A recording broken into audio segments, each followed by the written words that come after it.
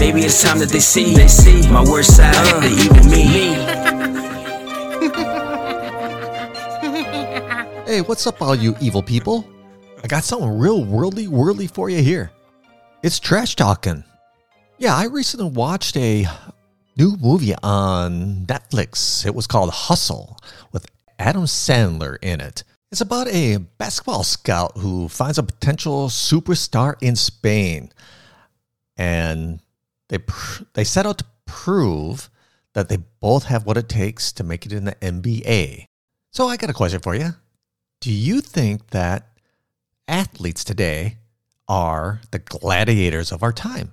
In this movie Hustle, there's trash talking in it. The basketball players who want to go pro trash talk each other.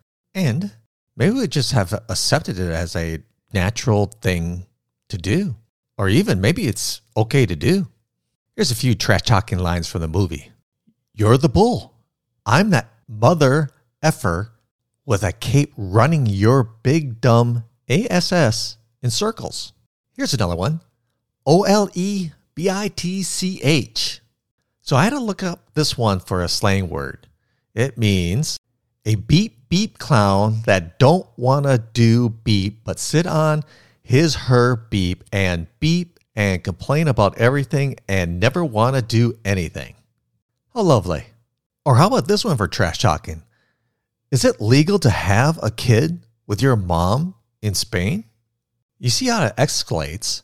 It starts with something simple to something serious to now you want to fight, and then finally, I hate you.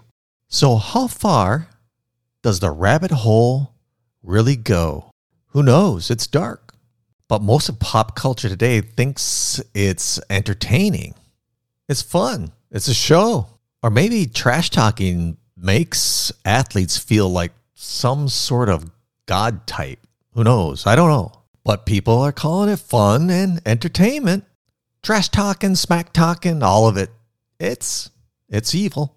I mean, finding evil as entertaining, isn't that something? Loving evil, yeah, it's dark stuff. I got a free gift for all you out there. Just go to voicecry.com/thanks and sign up for Evil Me to find out and know if you are evil. See you guys later. Take care.